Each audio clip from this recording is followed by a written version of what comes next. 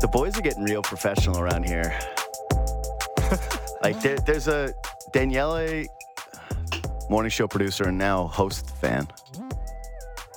He's just like kicking around, still running a little bit of quarterback time. Jobo's running around working on lighting. The three of you working constant. This was nice to see. You know what? I got to go do the morning show more often and maybe just leave you guys alone for the first few minutes. You don't have to focus on anything so you can focus on me. I like this. I mean, we get Daniele in here. We're an efficient machine, man. I know. Yeah, we're working. Yeah, He's the adult in the room. He gets everything done. Danielle, you down to work on another show? You down to do more Stick around shows? for an extra hour? You wanna produce your show, host shows, and then also this show?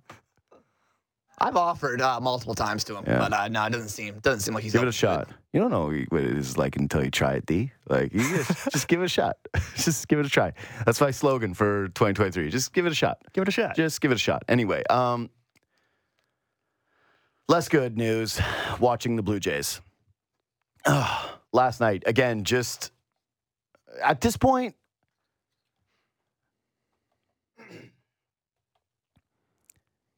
At this point, I'm like when my mom caught me smoking weed in grade 11. I'm not mad. I'm disappointed.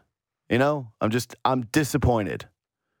I'm so disappointed that the Orioles came into our house, into our city, and just took our pants down, took the Blue Jays' pants down, and bare bottom spanked them for 4 straight days, essentially.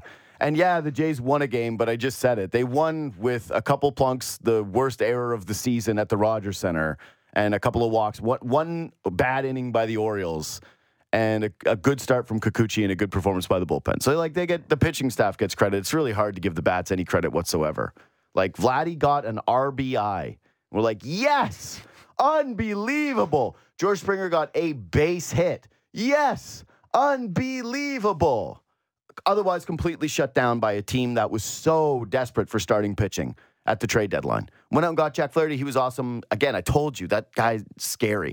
I still can't believe that some people thought that the Jays Hicks move was going to have more of an impact than Jack Flaherty for the Orioles, but whatever. That's just a divergence of opinion. Paul DeJong is exactly what you thought he was going to be, which is not the right-handed bat that you need. I don't think anyone's looking at the DeJong trade right now going, man, thank God they injected this bat. He's going to hit a bomb, though, soon, I would imagine. But it's just so disappointing, man, to watch this offense this year. And again, it's disappointing because, yeah, I wanted them to add another bat. I do think that someone would have helped them more than nothing. Yeah, whatever. Teo wasn't available. Maybe he was available. Maybe it was too much, whatever. Yeah, Tommy Pham comes with personality issues, or maybe he wasn't going to be a fit. Who knows what the hell? Why he went for a minor league prospect that most don't think is going to end up playing in the bigs.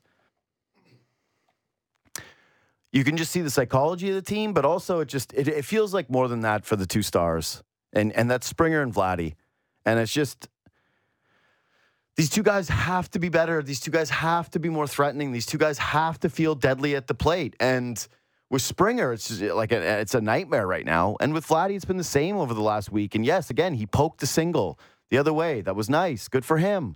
These two guys got to be stars. And they have so many moments also as a team where there's just not enough professional at-bats. And I thought that Chris Bassett was pretty telling in his comments after the game where they asked him about, hey, what's the reason Baltimore is able to hit you guys so well and their bats versus yours? He's like, what do you say? I like their approach. So or their mentality. He's like, they got a good approach. I'm not going to give away secrets. It's like, you should give the secrets to the Blue Jays hitters. You should be telling the Blue Jays guys what the hell is going on here and what they need to be doing better and the adjustments that they need to be making in August. By the way, it's August. It's pretty late in the year for them to be making these adjustments. But either way, make them, because whatever you're doing right now, you don't have to worry. You don't have to worry about messing with anybody's heads. The heads are messed with. You can tinker at this point because what you're doing is useless. What you're doing has no value. So do something different. Try anything different. I don't care. Try hitting from the other side of the plate. How could it be worse? How could it be worse than what you guys are doing right now with runners in scoring position? Honest to God. They need the whole voodoo thing from Major Leagues. Remember the guy with the stall Like, they need a full-blown runners in scoring position exorcism. Yeah. What are they in the series? 2 of 29, Jobo? 2 of 29. Yeah. Nightmare. Sick. But like the toughest one for me, the toughest moment of the entire game is bases loaded, 1 out. Matt Chapman comes to the dish. Supposed to be a slugger. Hey, man, make sure you drive in a run and make it 3-2. Make sure you drive in a run and make it 3-2. Just put one into the outfield. Put one to the warning track. Put it deep in right field. Make them just give them a run. Punch out. Punch out. Just, it's a hard game. I get it. Find a way, man. Have a professional, tough at-bat. How many pitches was that at-bat? 5? Like, find a way to be the mature team that we were supposed to be hearing about. It's not just about the base running mistakes. The outfield defense has been good. The infield defense, as we know, has actually not been as good as people think. Ben was pretty revealing the other day when he was like, yeah, actually, it turns out the right side of the infield has been cataclysmic this year from a defensive standpoint. But it's just like the maturity has not showed up at the dish at all. And now, you know, you're 7.5 games back at the Orioles. That's done. You can give up that dream. Hey, Jim Bowden, with all due respect, I think we're done here when it comes to division. The take is dead about the division still being alive. Would take some kind of a pretty miraculous run. Bo Bichette is not coming on this series. He is not saving you, okay? You got to hope for good starting pitching because that's your MO all season long. Has to happen, has to happen, has to happen. But man, oh man, oh man, oh man, do you need your star bats to show up in this series? Find a way to show up. And it sucks because you feel like the pressure is mounting now on these guys going to this Red Sox series. But hey, they're 2.5 games back. They can jump you now. They're 2 games back. 2 games back. They can leapfrog you in the wild card, and then they can head into 10 games against Kansas City, Detroit, and Washington that they've got coming up. And all of a sudden, here's what's scary about the Red Sox. They didn't do anything at the deadline. They added Luis Urias. And I'm going to talk to somebody about the Red Sox in a couple of minutes, Tom Caron of Nesson. And I have him on the other side of the break. First, GSP, no big deal. But that's a team that just dropped 2 in a row, or 2 out of 3 to the Mariners. That's a team where they're pretty pissed about not adding it to deadline. They have bad, shaky rumors. Hey, they almost traded Justin Turner, is one of the rumors. And then they have the classic Blue Jay thing this time around of, hey, they almost got a starting pitcher. They almost got a big, sexy name. Ooh la la. I think if you're a Red Sox fan, that pisses you off. Rafael Devers publicly stumped for this team to go get starting pitching before the deadline. They didn't do it. If you beat them in this series, hell, if you sweep them in the series, you probably kill them. You might have a chance to kill them. You sweep them in the series, all of a sudden, yeah, you're up 5 games on them. You're feeling just fine. Everything is fine, fine, fine. Go do the same thing to them. You don't? They win 2 or 3. All of a sudden, they're going, yep, we're tied with the Jays, and we've got this series coming up where we're probably going to pass them, or a bunch of these series coming up, we're probably going to pass them. We're right back in this thing. Forget the trade deadline. We are who we are. Nobody believes in us. Now we got the chip on our shoulder, blah, blah, blah. We're going forward, and yeah, we're going to make the playoffs, not the Blue Jays. So yeah, I think that for Toronto, this is the series of the season. And I know that's dumb because there's going to be another series of the season. Duh. But for right now, this is it. This is just massive. This is monumental for me. You can either step on the Red Sox neck and get rid of them and take the pressure off and have everybody relax, or you can bomb in this series and be 0 of 10 against Boston this year, by the way. If you were just mediocre against Boston this year, you'd be out of this situation. But you're not. You've stunk. You can't beat any team in the American League East. Yeah, it'd be one thing if it was just like, oh, this is so painful because the Orioles ripped right by you. You know, the one team ripped right by you. You were supposed to be the team of at least the half decade, let's say. We can't do team of the decade in baseball. The team of the half decade was supposed to be the Toronto Blue Jays. Orioles snatched that from them immediately. Rays never gave it to them. And then the Yankees rot. They're just an old, rotting team. Mm-hmm. But then, now the Red Sox, by the way, have a top prospect. Like, they have a top farm system in all of baseball. And they're hanging around you. And they can leapfrog you in a year where they're not supposed to be anything. Woof. That's just like, that's a whole new level of unacceptable that just kicks you in the teeth, in the guts, kicks you while you're down a bunch of different times. Anyways, I'll talk more about the laughing stock. Yeah, the Yankees are whatever. I can't wait for the Yankees to sign Matt Chapman next year. Oh, enjoy. Anyway, Tom, Caron, after the break. But first, I had a chance to catch up with the GOAT, George St-Pierre, yesterday afternoon. Very pleased to once again be joined by one of the greatest mixed martial artists to ever walk the planet, a welterweight champion, a middleweight champion, and now fighting again, returning to the octagon on a UFC Fight Pass Invitational on December 14th. It's George St-Pierre. Hello, sir. Hello, hi. So, man, last time I spoke with you, you talked about retirement, and you seemed pretty steadfast in it. You seemed pretty adamant in it. And I know that this is a little different. This is submission wrestling and jiu-jitsu. But what changed for you? Well, yeah, I'm in great shape. UFC told me that they wanted to start promoting these kinds of events. It's grappling, jiu-jitsu, submission wrestling. You can call it like almost whatever you want. You know, there's not really a name. You know, like it could. But my point is that it's a sport that the risk of injury are to a minimum because there's no striking, so there's no brain damage, and that's the main concern in full contact sport is brain damage. Of course, there's always a risk, you know, if you don't tap or, you know, you can have your arm broken or legs or getting choked out. But the main thing is the brain damage.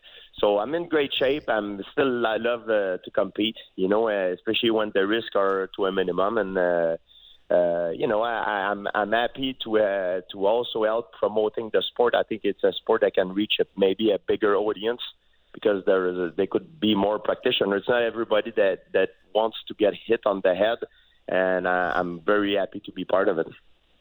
No, that's great, man. And yes, you're very clearly in great shape because, you know, I follow you on Instagram and Twitter. And basically every single time I open it up, it's like you doing a front flip or you doing some kind of extensive exercise. Like, yeah, I think 42, you're wearing 42 fairly well, brother. Like it's going okay. Thank you. You are in fantastic shape. So yeah, the brain damage is a big part of this, like as you just mentioned. But yeah, how hard was it for you the last 7 years and I know that you compete, like you still roll, you're still in there, you know, training, but how hard has it been for you to not have this competition in your life? Oh, I'm more busy than I used to be when I was competing. I'm more of an entrepreneur now. I'm doing very well. I'm busy as hell.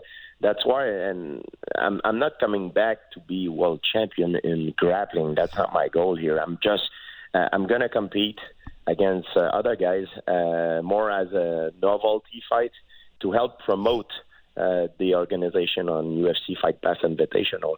The goal is to make a sport where we can have an attendance, maybe to fill out a big arena, maybe a stadium at one point. But we need to start, smaller. And that's what the UFC have done so far. Now we have a big card, December 9. Now they put a lot of hope on that card. A lot of good guys will be competing. Good guys like in the world of jiu-jitsu grappling that are elite. And me, I'm a mixed martial art fighter. You know, I'm not specialized in that form of competition, but I'm more there to help promote the event as a competitor. And for me, that's why I love it, you know, to help the sport to grow. I think it's one of my mission, one of my duty as an ambassador to help the sport to grow for the new generation. You know, I think that's very interesting because, and I don't want to paint everyone with a wide brush. Obviously, there are, you know, different mixed martial artists. There are different types of fighters. But it is a very individualistic sport. You have to promote yourself as an individual. You know, you obviously train with a team and you get help from people around you. But ultimately, you know, it's you when the cage closes. And so by the sounds of this, it really does feel as though, yeah, like you're saying, you want to promote the sport. You want to be an ambassador to the sport. Have you always felt this way? Like, what do you think is the most important thing that you'd like to impart on, let's say, younger people who are looking to get into, mixed martial arts? Well, at first, when I was competing in mixed martial art, my goal was to be champion. Then it was to do something, to be different, to make a difference, you know. And the sport had a very bad reputation at the time. And one of the reasons is because people did not understand what was going on when they were on the floor. They were like, hey, you can't allow that. You're allowed to hit someone when he's on the floor. And I was trying to educate people saying that it's not because you're on the bottom that you're in trouble. Sometimes you can win a fight from the bottom. People were not educated. And I think it's a big part of it was because of the grappling aspect. Everybody can understand what the impact of a punch or a kick, but they couldn't understand the position on the floor.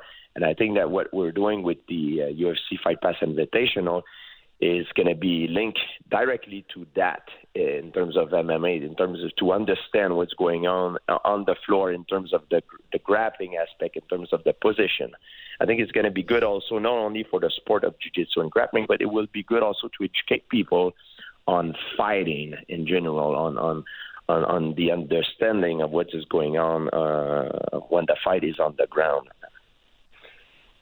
Do you still feel as though it's a very misunderstood sport? Like it's been around for a while. You have been a great ambassador for it. I think that, one of the things that made you so attractive to a larger audience was that, you very much carried that warrior spirit, like the discipline, the humility.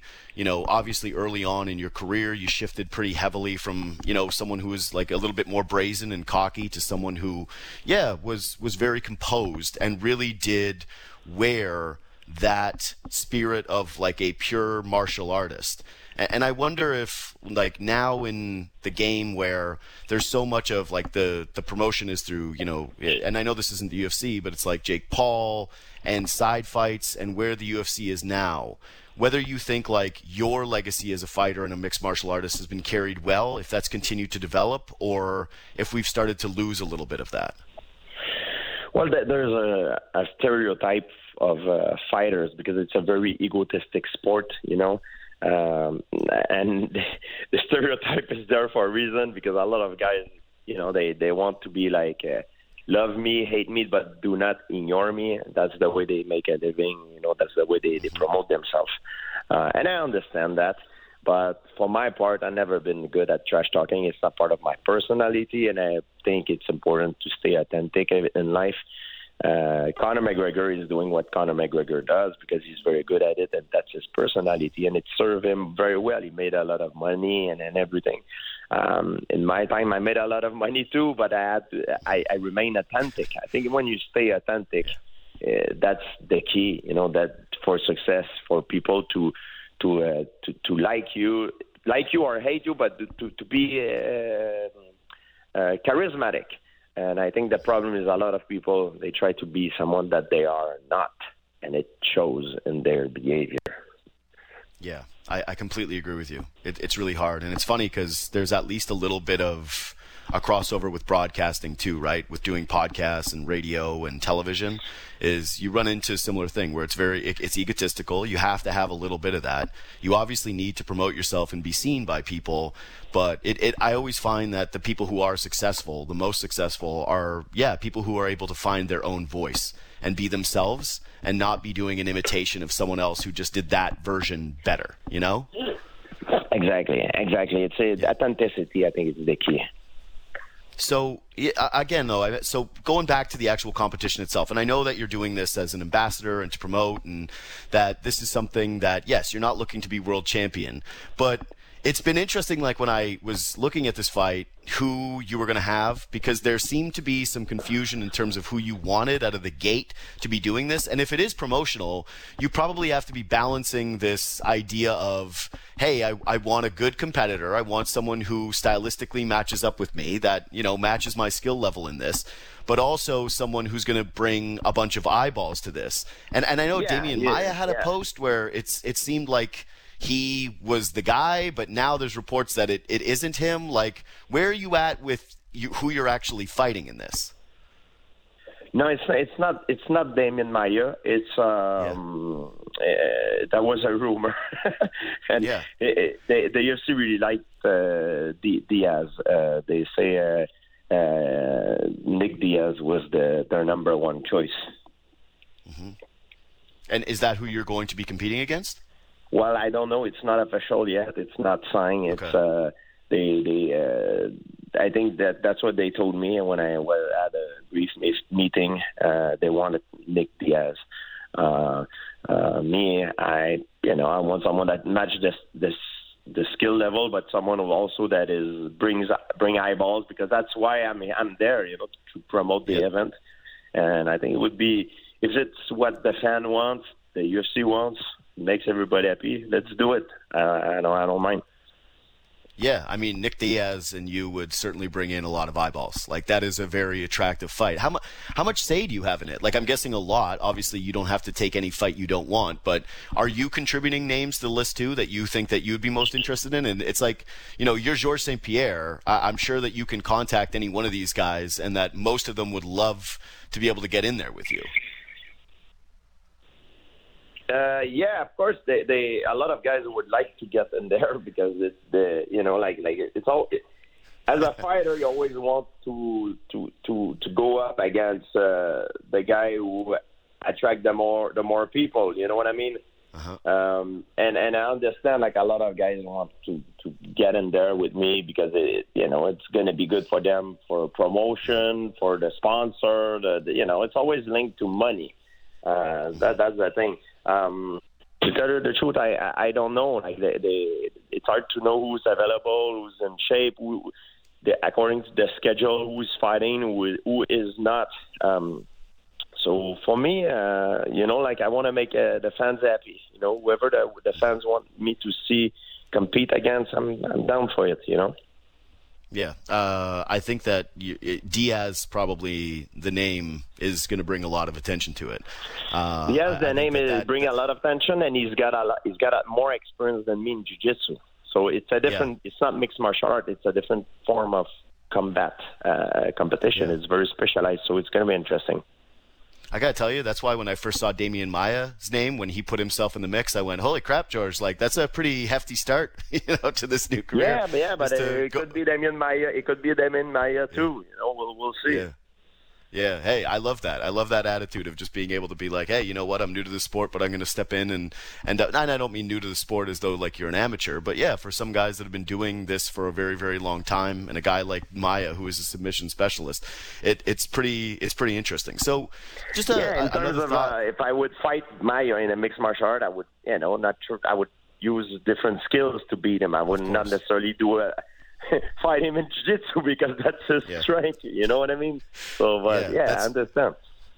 Yeah, that's what I meant when I first saw it, when I saw the name. I was like, holy crap. George has been doing a lot of jiu-jitsu and a lot of submission stuff, a lot of grappling to go in there with Damian Maia. It would be incredible to see that as well. So, yeah, like, getting back to the UFC right now, do you watch a lot of it? Like, again, you said that you are an ambassador for it and that, you want to see the sport grow, and you are working on something a little different, which is something that doesn't involve striking.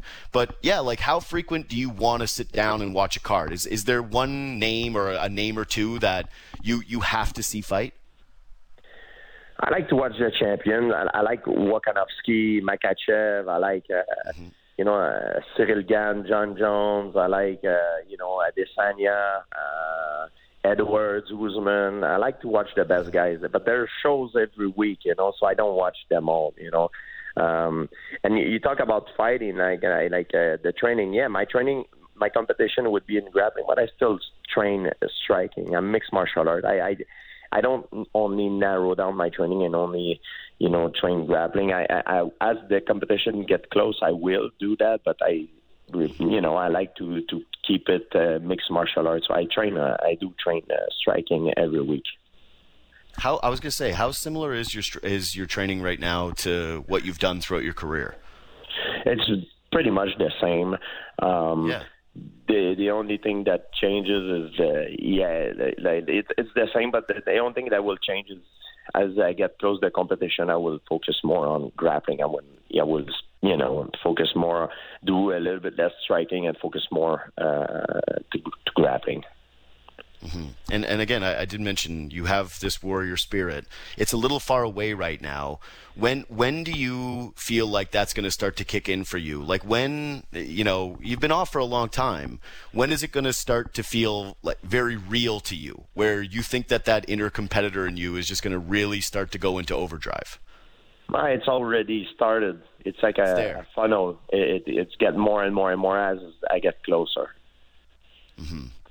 So I got to close on this. I love passion, and obviously, competing, fitness, these are passions of yours. I think that being an ambassador, clearly, again, a martial artist, passions of yours. One of my favorite things is, talking to people about their passions. And for you, one of the other ones is dinosaurs. And I just have to know, how did this become such a love for you? Like, where did your interest stem from in dinosaurs? Well, dinosaurs is the thing that look the most to a monster, I would say. So when I was a kid, I was very intrigued by that. That there were once upon a time monsters on the planet, and when the more you read, you find out they're related. Dinosaurs are related. The birds actually are related to dinosaurs. They're the ancestors of birds, and it's very fascinating. And I like paleontology because it's the science that that study instinct organism, and us as a species at one point we will become instinct.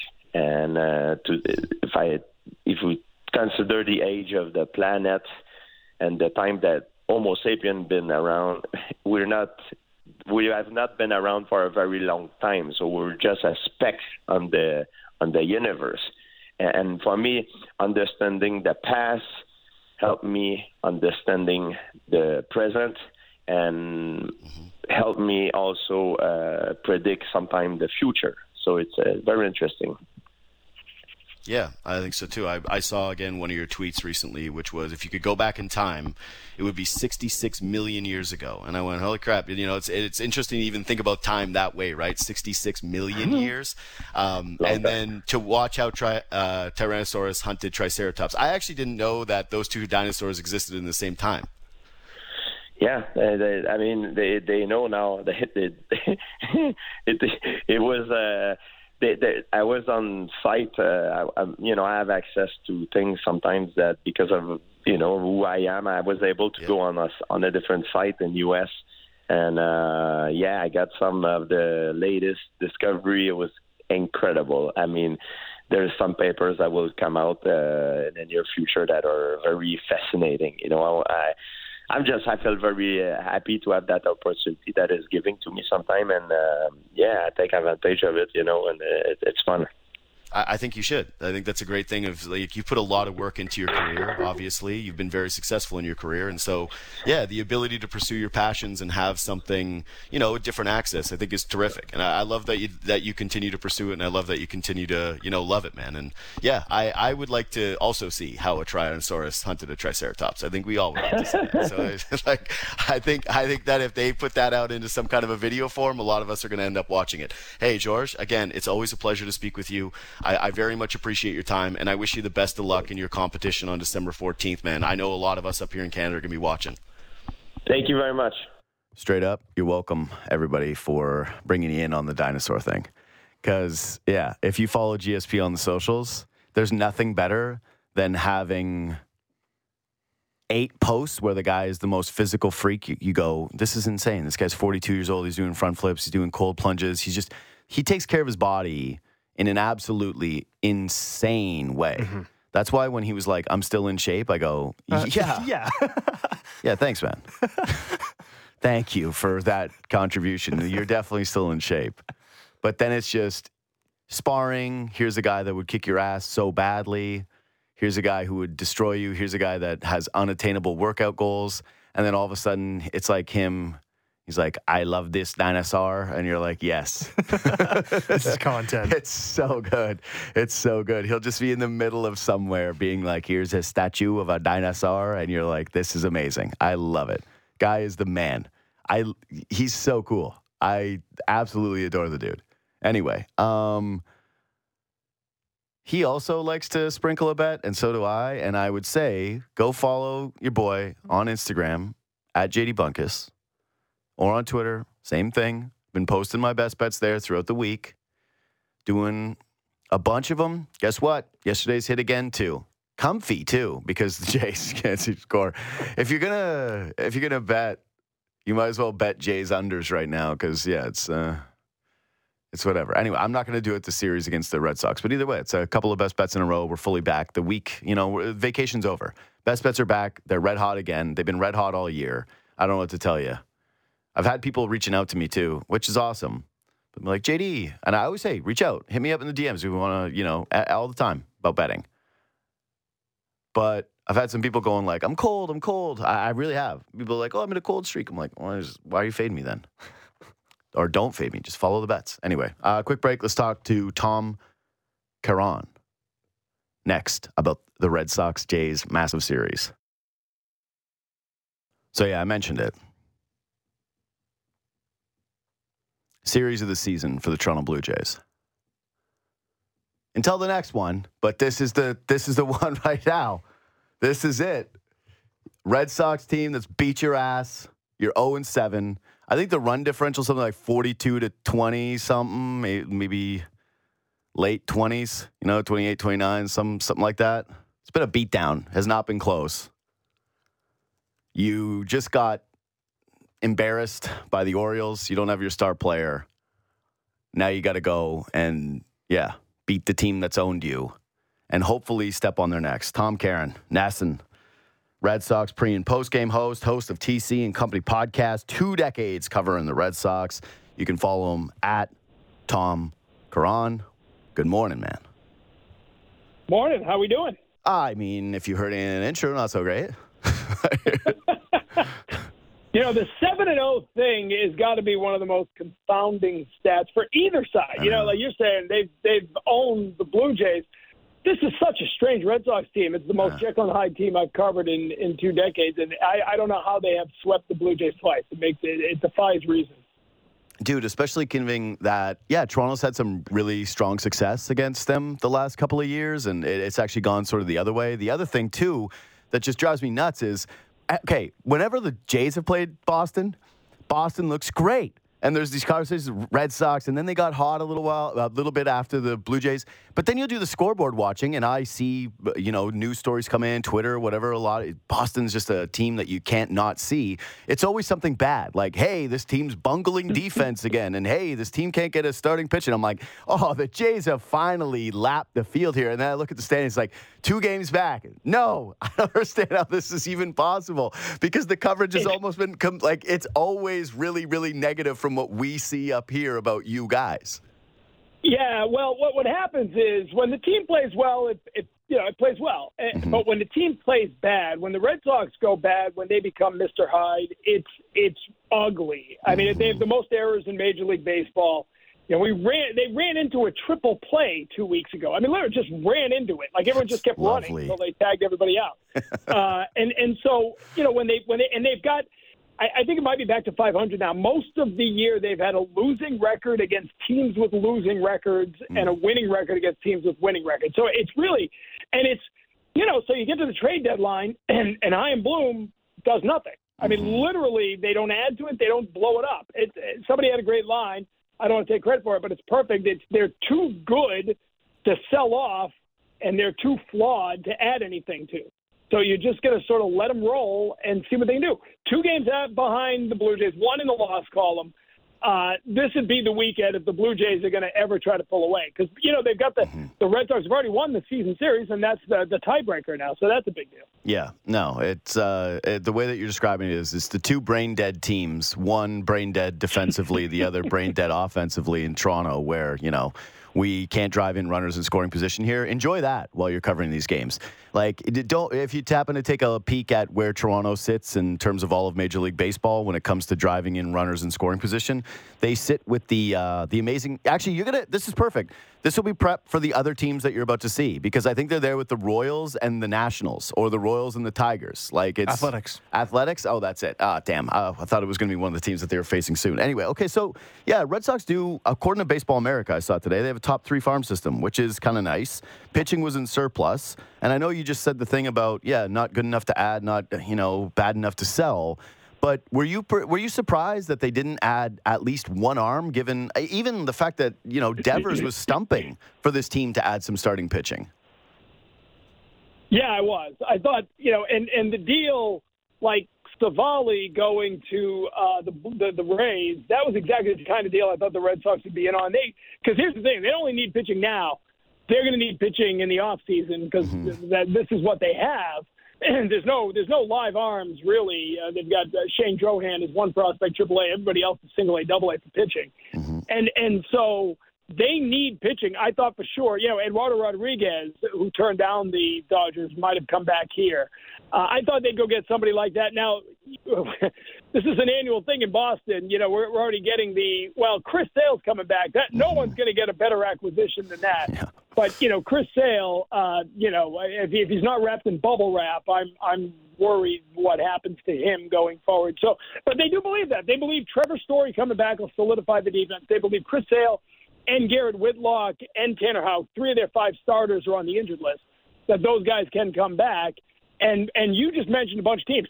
After the Blue Jays, it's about 10 games of the weakest teams in baseball. In Kansas City, Detroit, Washington, you got a little chance to maybe beat up some bad teams before those pitchers come back. So I think that's what they're hoping. It's also why they didn't sell off, because they do believe with those guys coming back, they can hang around this wild card thing and maybe make a run. Yeah.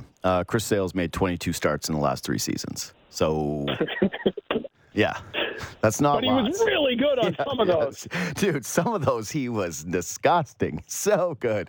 I don't know. I don't think that we're this may be words to regret right now, but I don't think anybody's afraid of Chris Sale the way that they used to be anymore. Especially not staying healthy. The thing is though, before this last injury, which was a scapula, he comes up with the I've learned more anatomy by covering Chris Sale than I learned in college. Yeah.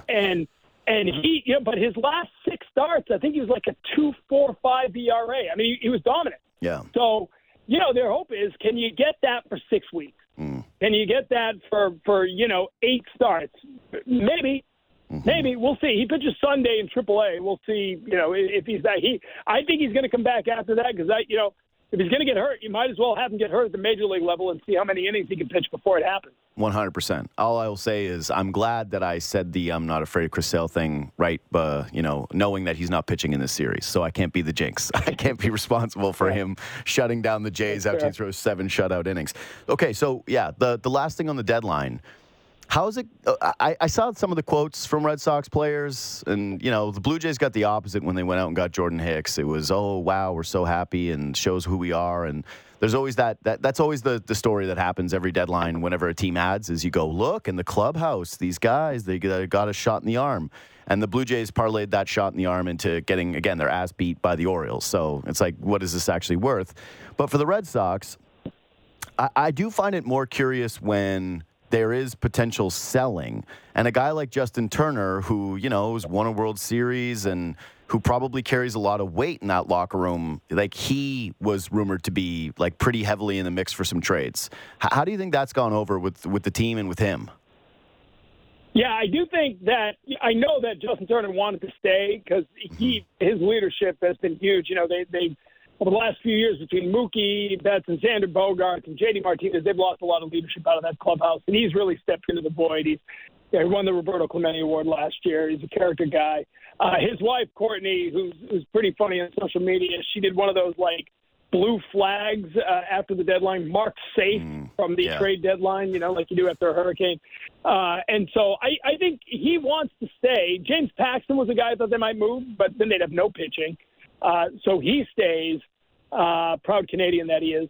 And I just think there is an us against them mentality in the room. And I think that's real. And I think when Chaim Bloom said we're underdogs, I think that was intentionally throwing it at them to fire them up even more. We'll see if it works. Here's the thing to watch, though.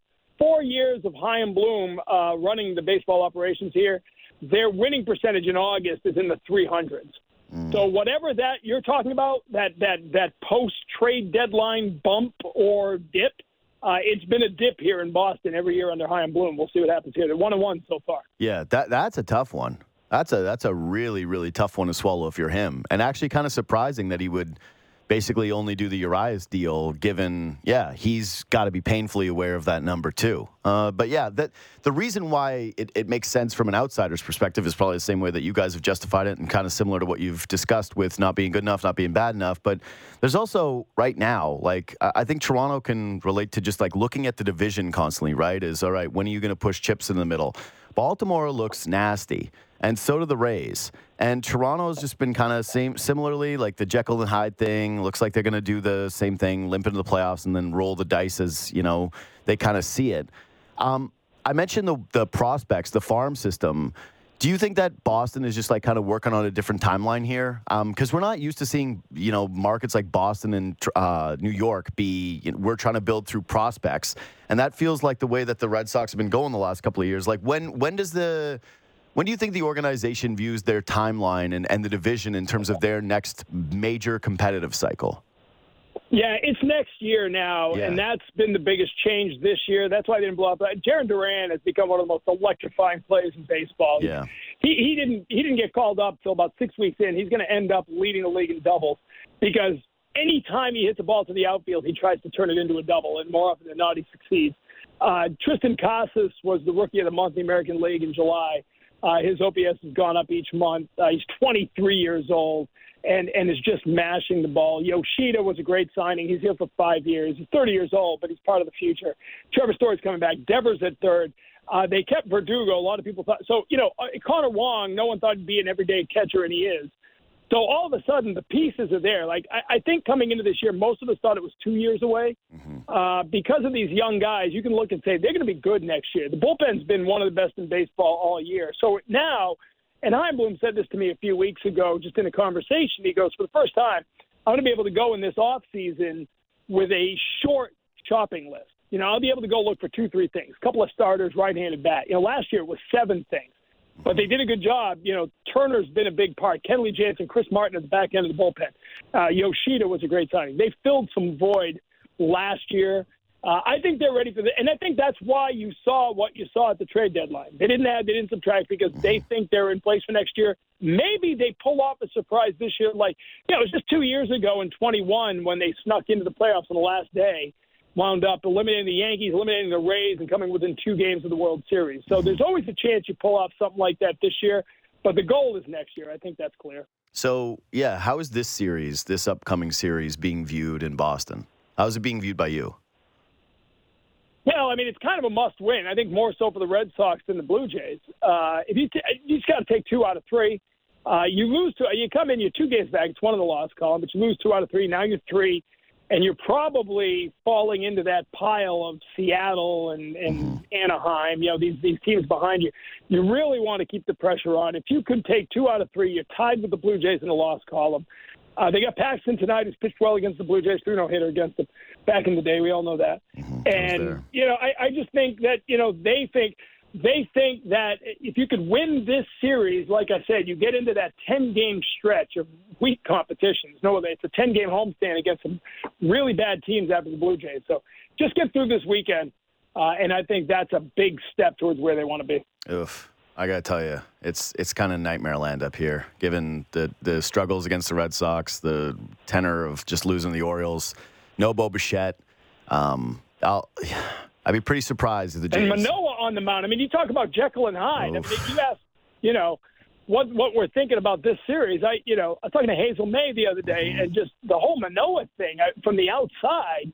It's got to be the strangest story I've seen in baseball in forever. Yeah, it's tough, man, because they've had a year where Alek Manoah was pitching so poorly that they had to send him down to their Florida Complex League for a month. And probably the developing biggest story of the year is I don't think anybody up here really knows what we have in Vladimir Guerrero Jr. anymore. Like, if you look at the numbers since the MVP season, they show a pretty mediocre guy. And, since they eliminated the shift, too, even the defense that we were all kind of, parading around up in Toronto has not been the exact same thing either. And yeah, it just like you look at the offensive output and people go, well, it's not that bad. And you go, yeah, that's not supposed to be the bar. He's not supposed to be an above average player. He's supposed to be a superstar, and he hasn't even been close. So yeah, enjoy watching your pitchers likely shut down the Blue Jays this week because yeah, that's it's kind of been their MO lately. And yeah, don't worry if there's runners on. You go, don't worry, they'll get out of this. They'll find a way. Jays are going to hit into a double play. You're about to see back-to-back strikeouts. Tom, Caron, thanks so much for the time today. Enjoy the series. Thanks for having me on, guys. If it makes you feel any better, 2 of the 3 pitchers we have lined up are TBD. So, yeah.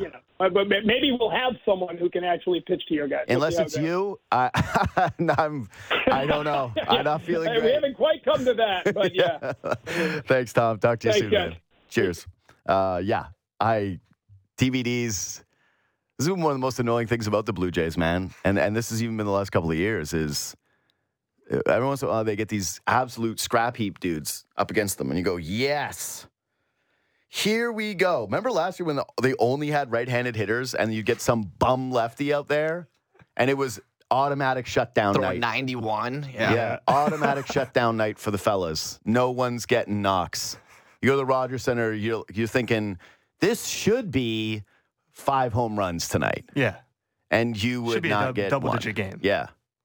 Some Tigers junk baller, and it's a nail-biter 3-2 finish.